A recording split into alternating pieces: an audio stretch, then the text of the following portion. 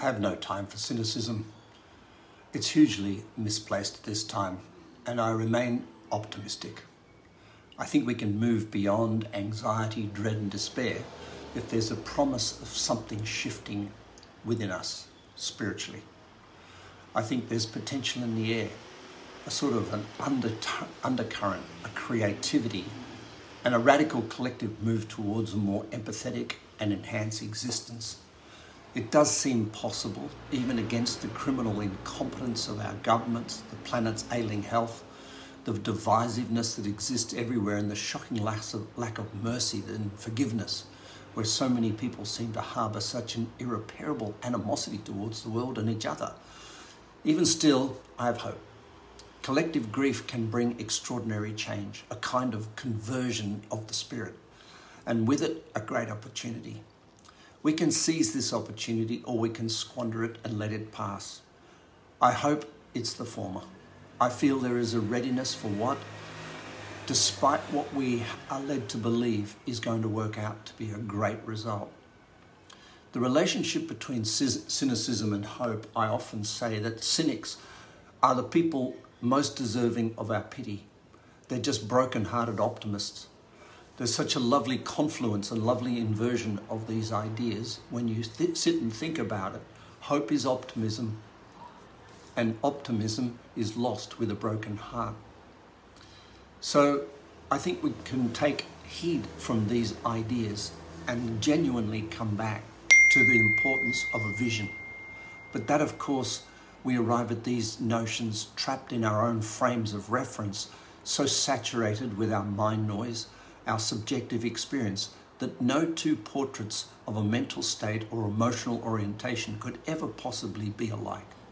What is certain, that no matter what we call this open-hearted yearning for betterment, pulsating beneath it is the infinite vulnerability of remaining unmet, all daring, forever haunted by the spectre of crushing disappointment, and there is nothing more daring than a reach from the real to the ideal.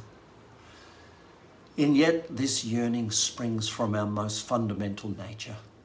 Living with it and living up to it is the highest homage we can pay and must pay to the unbidden gift of life. With an energy to the necessary and urgent need to love life and one another, despite the casual cruelty of the world, I think our work, in a way, has become an explicit rejection of cynicism and negativity. I have no time for it. I mean, literally, from a personal perspective, no time for censure or relentless condemnation, no time for the whole cycle of perpetual blame. Others that do that sort of thing, I haven't the stomach for it, nor the time. Life is too bloody short, and it needs to be awed. In my experience, nothing seeds cynicism more readily than the withholding of forgiveness. Forgiveness of others, or of the world, or of luck, or of mother circumstance, or of, above all, ourselves. Self-forgiveness is indeed the most potential antidote to cynicism I know. I shine a sideways gleam on this illumination.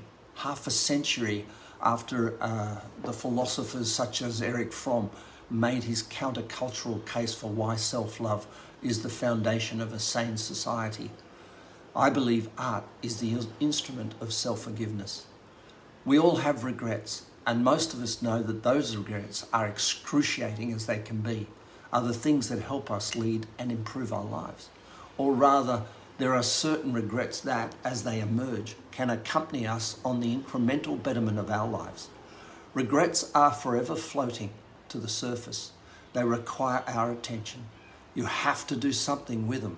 One way is to seek forgiveness by making what might be called living amends, by using whatever gifts you may have in order to help rehabilitate the world.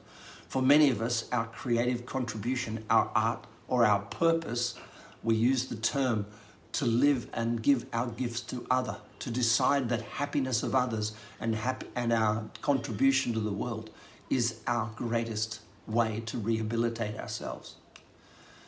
Sometimes we live with incomprehensible losses of a parent, a partner, a friend, a family member, And art does have the ability to save us in so many different ways. It can act as a point of salvation because it has the potential to put back into the world. And that in itself is a way of making amends, of reconciling us with the world. Art therefore has the power to redress the balance of things, of our wrongs, of our sins. And by sins, I don't mean things an offense to God, but I think things that are an offense to ourselves, the things that make it hard to live with ourselves, that harden us and become part of our character. They are forms of suffering that weigh us down terribly and separate us from the world. I call it mind noise. And I believe that the goodness can work its way through those things by working through our suffering and working through our regrets to forgiveness of ourselves, through an elemental sense of an art. Now, anyone who says they don't have any regrets is just living an unconsidered life. Sometimes they deny it. Sometimes they say that there is no benefit in forgiveness. One sure path to self-forgiveness is to arrive at a place where you can see that your day-to-day actions are making the world a measurably better place rather than a worse place. We call it link it or sink it. That is simple stuff available to everyone to arrive at that place with a certain amount of humility. When you have mind noise, this mind noise rattles around in your brain and causes you to dwell in a sense of regret. And I think if you've done the due process, if you've done the discards and you get up every day and you're doing your self-talk and there are still regrets, I think it's time for forgiveness.